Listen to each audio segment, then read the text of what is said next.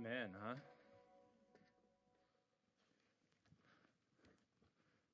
Worship team has certainly made it easier for me to preach this morning. Love that song. Just love that song. Hey, why don't we just bow our heads and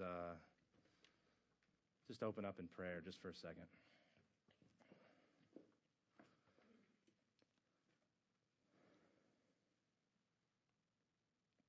Father,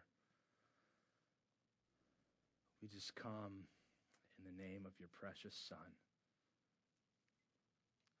for we can't come in any other name.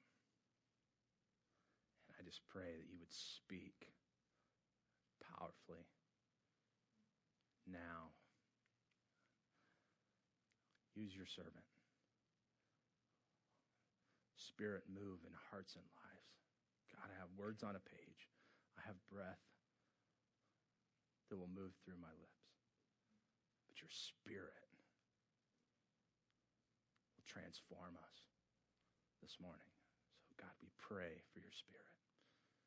In Christ's name, amen. Turn your Bibles to Colossians 1.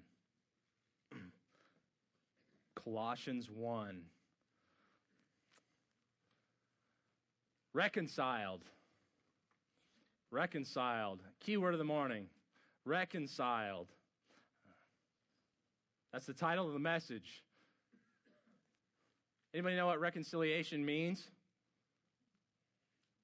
I think we need a definition. Let's get a definition. Reconciliation. Here's a definition. Here's the definition we're going to use all morning. Reconciliation is setting up a relationship of peace that was previously non-existent. Reconciliation is setting up a relationship of peace that was previously non-existent. Hey, have you ever had a relationship that wasn't peaceful?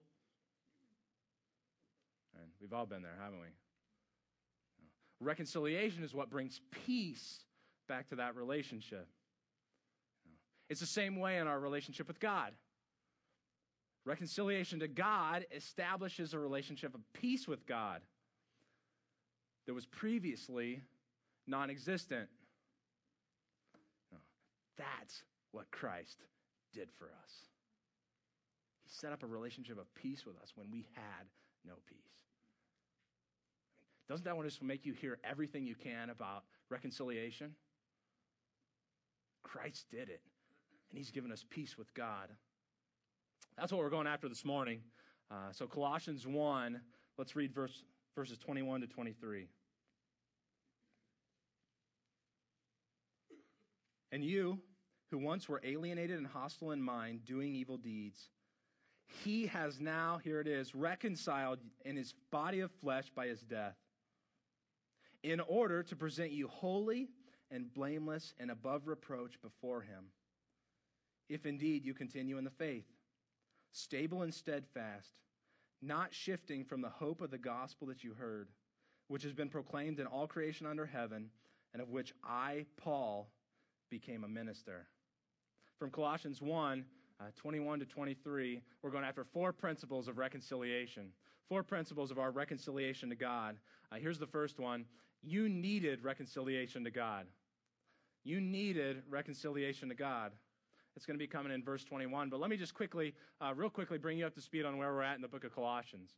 Up to this point, Paul's given some introductory thoughts. Paul's prayed for the Colossian believers and for the church there. And then he's given one of the greatest descriptions in all of the New Testament of the supremacy of Jesus Christ over the entire creation.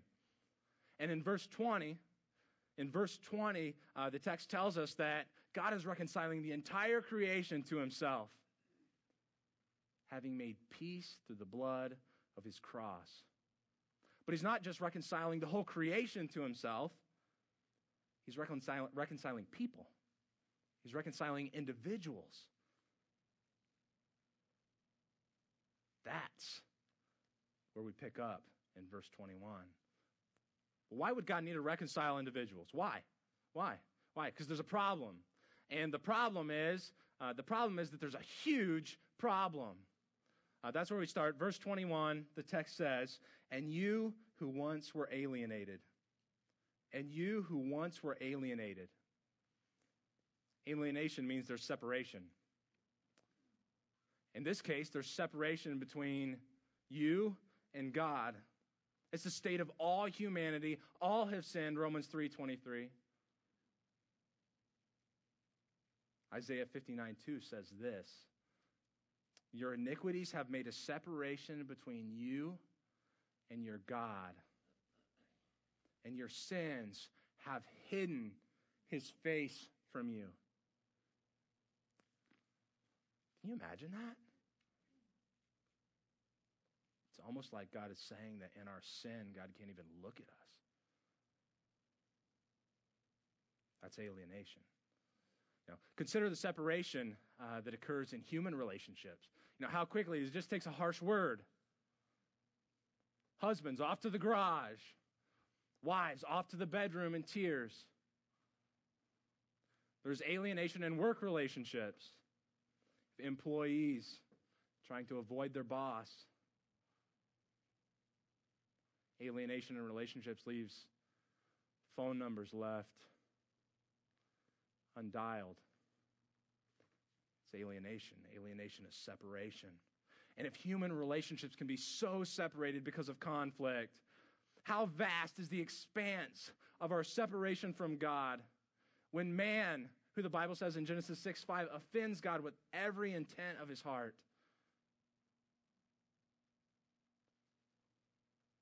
Greater is the separation than any canyon.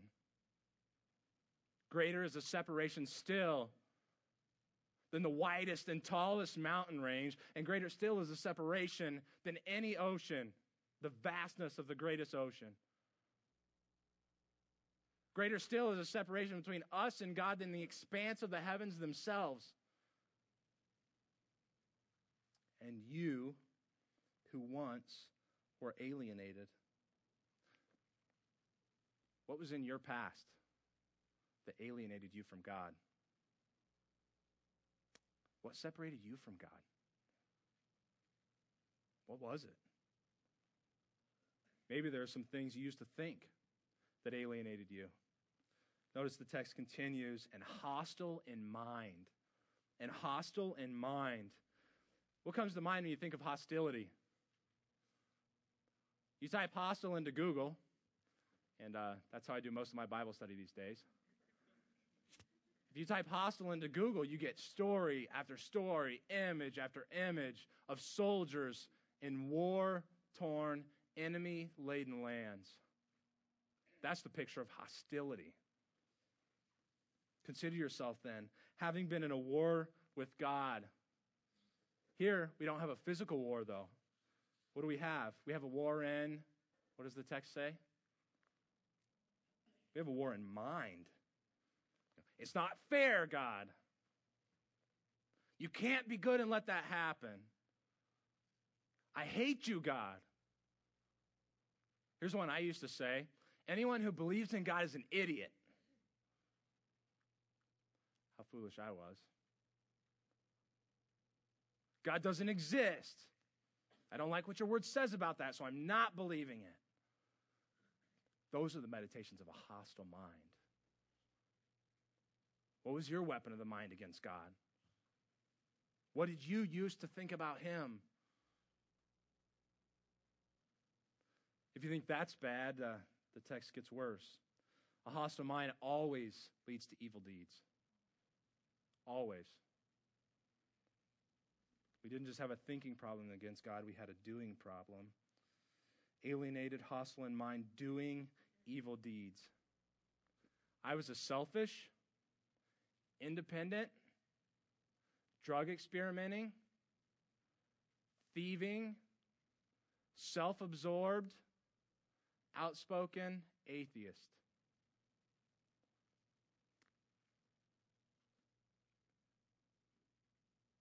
That was me. That's what I thought about God. I had a long list of evil deeds. Let me just ask you, what was on your list? What was on your list?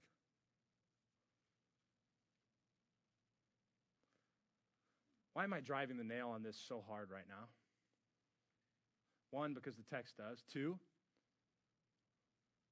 I'm about to unfold for you the glorious truth of reconciliation to God and what Jesus Christ has done to bring us to a relationship of peace with him. But here's the thing, we can't get it. We can't get how glorious the solution is unless we know how bad the problem is. I'm not just trying to be mean. I'm not just trying to beat you up. But I just want you to understand what God says about what we once were. Do you get that? We were separated from God and we wanted to be. We were separated from God and we chose it. We weren't passive in our separation from God. We were active.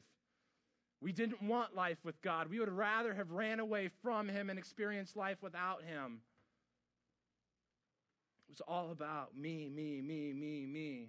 You know, when people say things like, I've always loved God. Not true. You've probably heard that before. Raise your hand if you've heard that before. I've heard that a lot. No. What about when people say things like, I just think everybody's good. Everybody's good. Everybody's good. Everybody's good and all roads lead to God. Not according to what God's word says. Not according to what God's word says. God's word says alienation, hostility, evil deeds. I think God's made the point clearly. We were in the deepest need of reconciliation to God. Point to who needed reconciliation to God. Go ahead. Point to who needed reconciliation to God. Here's the glorious truth, though. Though every single one of us needed reconciliation to God, the glorious truth of it all is that God has reconciled you. God has reconciled you. God has reconciled you. Remember our definition. Reconciliation is setting up a relationship of peace that was previously non-existent. Reconciliation takes what's separate and it makes it harmonious. Alienation becomes intimacy. Distance becomes nearness. Hostility becomes peace. The relationship that you formerly had with God, that relationship, it was a war. It was a war. But notice the text says, he has now reconciled you. He has now reconciled you. You who were far off, you who were far off, you've been brought near. You who were his enemies, he's made you friends.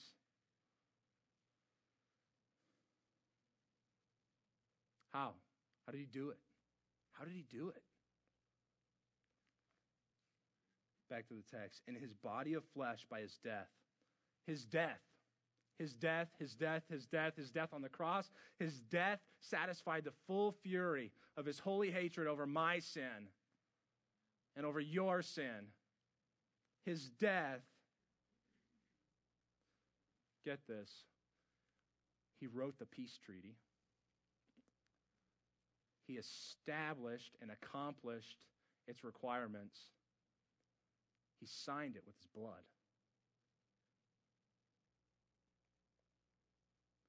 See, you, me, we couldn't do anything. We couldn't do anything to close the gap between us and God. No one could jump the canyon. No one could swim the ocean. No one could scale the mountain. No one could fly the separation between us and our God. Our reconciliation required God to act, and act he did. Maybe you're here this morning. Maybe you're here this morning and you've never been reconciled to God. Maybe, in fact, this is the first time you've ever heard that you needed to be reconciled to God. Maybe you're sitting as I'm sharing God's word with you now and you're convicted of your own sin. I would urge you to come to the cross of Christ by faith this morning. Trust in him for your forgiveness. Be reconciled to God. If there's anything I've prayed for God to do this morning, it's that somebody would be reconciled to God for the very first time this morning. Come, the invitation's out. God wants you to come. Come to him. Be reconciled to God through the death of Jesus Christ. Most of you have already been reconciled to God. That's why you're in church. Maybe you're like the lady who asked me several months ago, why would he go through all that for me? Why? It just seems so meaningless. What he gets out of it. and what he had to go through. Why? Here's the first answer. I don't know.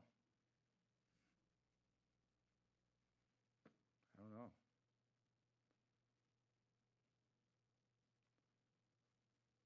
Text gives us another answer. Here's what the text says. In order to present you holy. That's being unique from the world in the highest moral purity. And blameless, without any spot or wrinkle, and above reproach before him. Which means unable to be accused of any wrongdoing by anyone. The point is that Christ has reconciled you to make you like him, and you will be like him in the last day. Church, the day is coming. The day is coming when we shall be like him, for we shall see him as he is.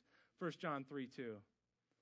God's made certain, and he made certain in Jesus Christ that his people will reflect his glory, and every thought of their heart, and every decision of their will, and every heartfelt affection for God and others to the praise of his glory forever. Maybe you're here this morning. Maybe you came in, and maybe you're battling lust. In that day, you'll have an entirely pure heart. Maybe you're struggling this morning to control your tongue. In that day, you will have the full gentleness of wisdom. Maybe you came in this morning. Maybe you're struggling. Maybe you're just struggling with sadness. In that day, there will be fullness of joy beyond belief in his presence forever. God has reconciled you for the last day. Here's a question, though. How do you know you're going to experience that in the last day? I mean, how do you know you're going to be there? How do you know? Here's the answer. Perseverance. The answer is perseverance. The result of being reconciled to God is perseverance. You needed reconciliation to God. God has reconciled you. Reconciliation produces your perseverance. Reconciliation produces your perseverance. That's coming in verse 23, but perseverance, what does it mean? Perseverance means to persist in, to continue in until the end, to persist in, to continue in until the end. And here's what we're going after in this point. Reconciliation produces perseverance. There's no ifs, ands, or buts about it. You will persevere because reconciliation produces your perseverance. The text reads in verse 23, if indeed you continue in the faith. This is the most challenging phrase in this entire passage. If indeed you continue in the faith. Josh, I thought you just said that I would persevere. I mean, you just said I will persevere because reconciliation produces perseverance. Here's what Paul says. Paul says, if indeed you continue in the faith. Paul seems just a little bit less sure than you. And I mean, no offense, but in an arm wrestling match between you and Paul, I'm going with Paul every single time. So what's up with that? What's up with that? What's going on here? You know, I'm not. Paul is not saying, or this is what it appears like Paul is saying. It appears like Paul's saying, if you persevere, though you may not. That's kind of what it feels like when I read it, doesn't it? Well, I'm not big on getting overly technical. Most of the time it's not necessary. But here's the thing. I want you to have confidence in what God's word says. I don't want you to have confidence in just something I say about a passage. Isn't that what you want anyways? Okay. Let's try that again. Isn't that what you want anyways? Yeah. So let me just give you two reasons why I believe this statement, if indeed you continue in the faith, Paul is making a confident assertion. You will continue in the faith. In effect, Paul's saying something like this. If indeed you continue in the faith, and I'm sure you will. Two reasons. First, Paul expresses confidence to the Colossian church in chapter 2, verse 5. In chapter 2, verse 5, Paul says, for though I am absent in body, yet I am with you in spirit. Here's the confidence. Rejoicing to see your good order and the firmness of your faith in Christ. Paul isn't doubting where the Colossians are at. It's not if you persevere, though you may not. And then a chapter later, Paul's like, man, you guys are doing great. I'm rejoicing because I see the firmness of your faith. So Paul's already expressing confidence to the Colossian church. That's reason number one. The second one, the same phrase, if indeed, denotes confidence in every other place it's used in Scripture, almost every other place it's used in Scripture. Almost always denotes confidence. It doesn't come across in English well. We think if indeed, we think conditional, doubt. That's not what happens when Paul uses it. In fact, in Ephesians 3:2 says this, assuming, and assuming is also the same word that's used if indeed. Assuming, if indeed, okay? Assuming, or if indeed, that you've heard of the stewardship of God's grace that was given to me for you. Do you think the Ephesian church had heard the gospel from Paul? Of course they had. Of course they had. He's writing this to the church. Of course they've heard of the stewardship of God's grace. And Paul's like, assuming you've heard of it, and I'm sure you have. I know you have. I shared it with you. So it's a rhetorical function, but it's giving confidence. So Paul is saying, I'm sure you will continue in the faith. I'm sure you will continue in the faith. Let me bring it a little bit closer to home. Let me try to illustrate this. We do this all the time. If I said to Doug, Doug, if indeed you love your wife, then go home and tell her all the time. Well, nobody here doubts that Doug loves his wife, right? I know Doug loves his wife, and so what I'm really saying is, if indeed you love your wife, and I'm sure that you do, and guess what? Go home and tell her you love her all the time, and I'm sure that you will. It's a confident assertion. It's really a confidence. Paul's saying, if you continue in the faith, and I'm sure you will. Hey, you're going to continue in the faith. I'm sure you will. You've been reconciled to God, and reconciliation to God produces perseverance, and that's why Paul can be so sure here. That's why he can make such a confident assertion. You know, there may be some days where you're just ready to throw in the towel on the Christian life. Has it ever just felt so hard just to obey one command of Scripture? Anybody know what I'm talking about? You know, like, here I am again in my failure. It's hard. It's hard. How hard is it just for me to share my faith with somebody around me sometimes? You're ready to throw in the towel maybe sometimes. Ready to give up. I'm done trying. Here's the deal. God has reconciled you to himself. He can't let you quit. He can't let you quit.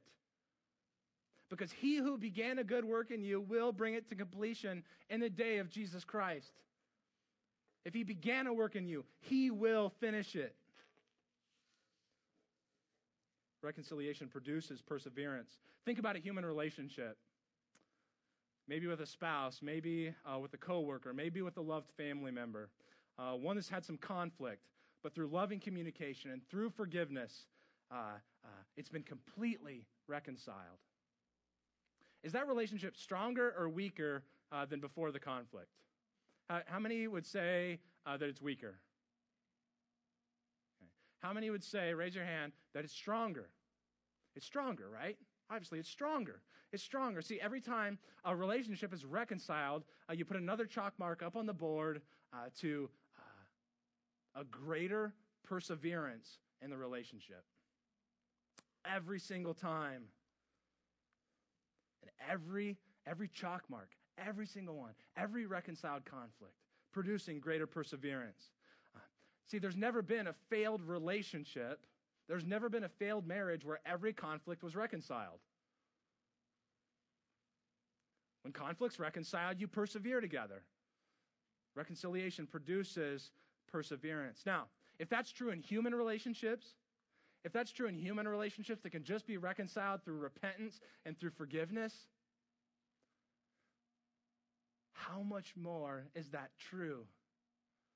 How much more is that true of our relationship to God, who sent his Son into the world, who spanned the heavens to go all the way to the cross, to give up his life to reconcile you? He can't let you quit. You will persevere. I'm sure you will.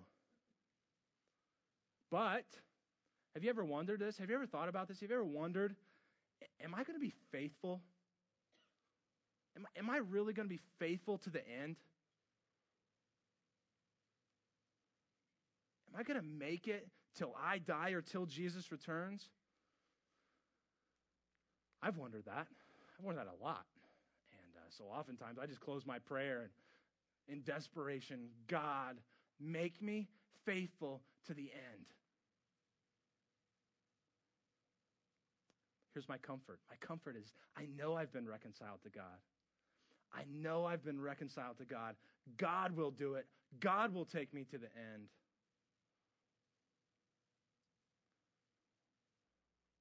But if God's going to do it, does that mean I can just kind of continue in my sin? Does that mean I just kind of continue to do whatever I want? Does that mean I can just continue to habitually live in ways that displease the Lord? Because God's going to do it. The answer is no. So even though Paul here is making a confident assertion that we will persevere, there's still a very real warning, even if it's only implied, that we must persevere. That we must persevere. Because the proof, here's our last point, because the proof of reconciliation is in your perseverance. The proof of your reconciliation is in your perseverance. You needed reconciliation to God. God has reconciled you. Reconciliation produces perseverance. The proof of your reconciliation to God, the proof of it, is in your perseverance. It's certainly implied in verse 23, certainly in other places of Scripture. It's clear that Paul is warning us to persevere, and we have a responsibility to do so. The cliche says the proof is in the pudding. And in the Christian life, the proof is in the pudding, and the pudding is perseverance. The pudding is perseverance. I must persevere. This is the part of perseverance that's our responsibility.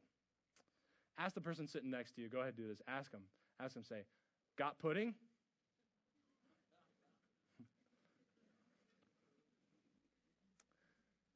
See, do you know people who have maybe prayed a prayer at an event or something, or maybe they've acted like a Christian for a season, and then they walk away from the faith either in word or deed?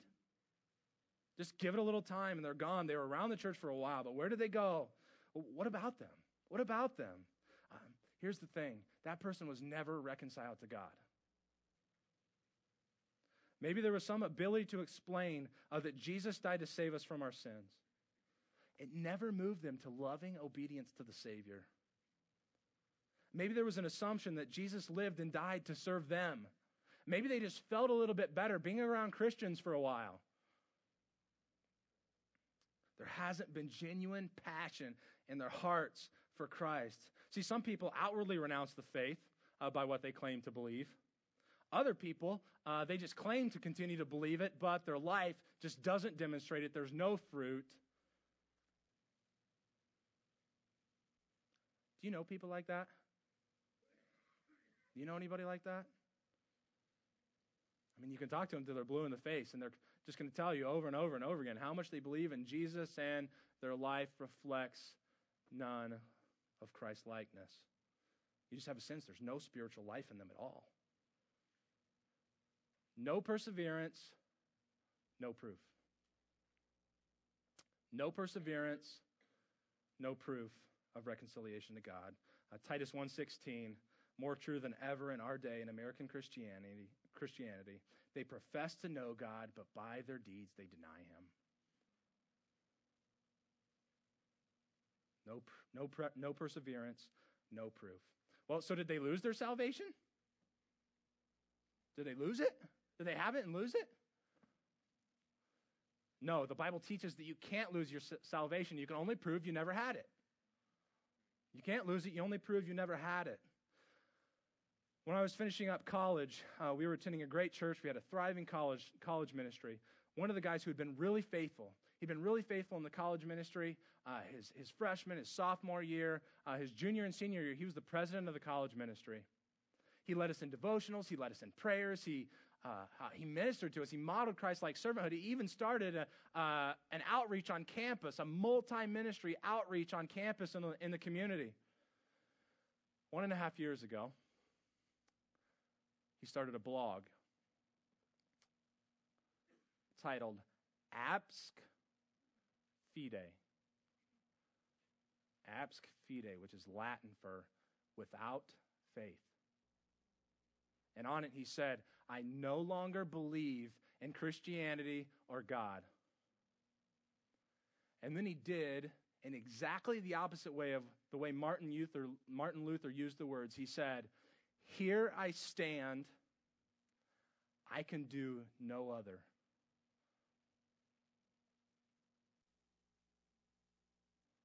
How sad is that?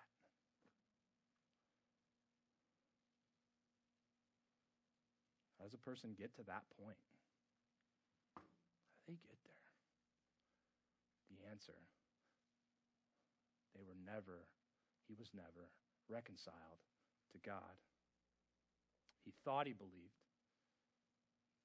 but he only had the appearance of belief.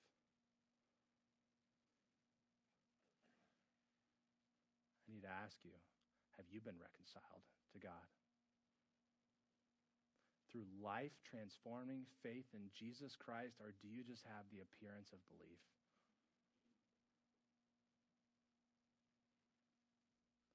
Maybe you feel like, I don't know. I'm trying to be a good Christian. I struggle with sin a lot. In all my struggle, can I ever know? Can I ever actually know? And what if I'm like that guy? What if I am? What if I'm like that guy? And I just think I'm reconciled to God? How would I know if I just had the appearance of belief? Thankfully, God gave us a whole book for that. And if you're struggling, even as I'm sharing this with you now, if you're struggling, get to 1 John. Get to 1 John today. Stay in 1 John today. And come back to 1 John many more times this week until the Holy Spirit of God assures you of your salvation or reveals to you that you've never been reconciled to God. If you need help with it, call us this week. Talk to your small group leader. We want to help you with that. The pastors would love to talk to you. God wants you to know that you're reconciled to him. If you've been reconciled to God, you must persevere in the faith. You must persevere in the faith. And the text tells us how. Stable and steadfast. Stable and steadfast. Not shifting around by every wind of doctrine on a New York Times bestseller list. Not going to I believe this today, I believe this today, I believe this today. Tomorrow I might believe that. But stable and steadfast, resolved on the gospel of Jesus Christ by grace alone, through faith alone, in Christ alone. And the text continues to warn, not shifting from the hope of the gospel that you heard. Not shifting from the hope of the gospel that you heard. That we're reconciled to God through the death of his Son. We're reconciled to God through the death of his Son. Let me very quickly give you 3 ways that we're in danger of moving away from the hope of the gospel. 3 quickly. They're all from the book of Colossians. Here's number 1. By denying the deity of Jesus Christ. If there comes a point where you deny the deity of Jesus Christ, you have entirely moved away from the hope of the gospel. That's happening all over the place in people's lives and in organizations. The second one is by emphasizing our performance over grace. If you have an overview umbrella of Colossians chapter 2, you really come to, is it my performance or is it grace? How many times have we in failure just been discouraged and I'm not growing at the pace that I think I should be and I can't ever seem to get over that? And it's so much about how good we are doing at living the Christian life. Maybe if you came in with discouragement and frustration this morning, maybe instead of just allowing those things, discouragement and frustration are responses that emphasize my performance, how good I'm doing. Maybe instead it's, God, thank you for the mercy of Jesus Christ. I am so sinful. And you were so merciful to me. And let the kindness of God lead you to repentance. That's grace. And finally, just by choosing sin. If I outright just am choosing sin in my life and I'm not broken about it, and I don't seem to care, I am moving way away from the hope of the gospel. Every intentional choice to sin is a move away from hoping in the gospel. The proof of reconciliation is in your perseverance. Remain stable, remain steadfast. Do not move away from the hope of the gospel that you heard, as the text ends, which has been proclaimed in all creation under heaven, and of which I, Paul, became a minister. You needed reconciliation to God. God has reconciled you. Reconciliation produces perseverance. God will do it. But then we must do it. And the proof of our reconciliation is in our perseverance. As followers of Christ, we've been reconciled. We have been reconciled. God set up a relationship of peace with us that was previously non-existent. Take heart. You're going to make it to the end. The finish line, it's certain. God will do it. You will do it. You will continue in the faith. I'm sure you will. Let's close in prayer.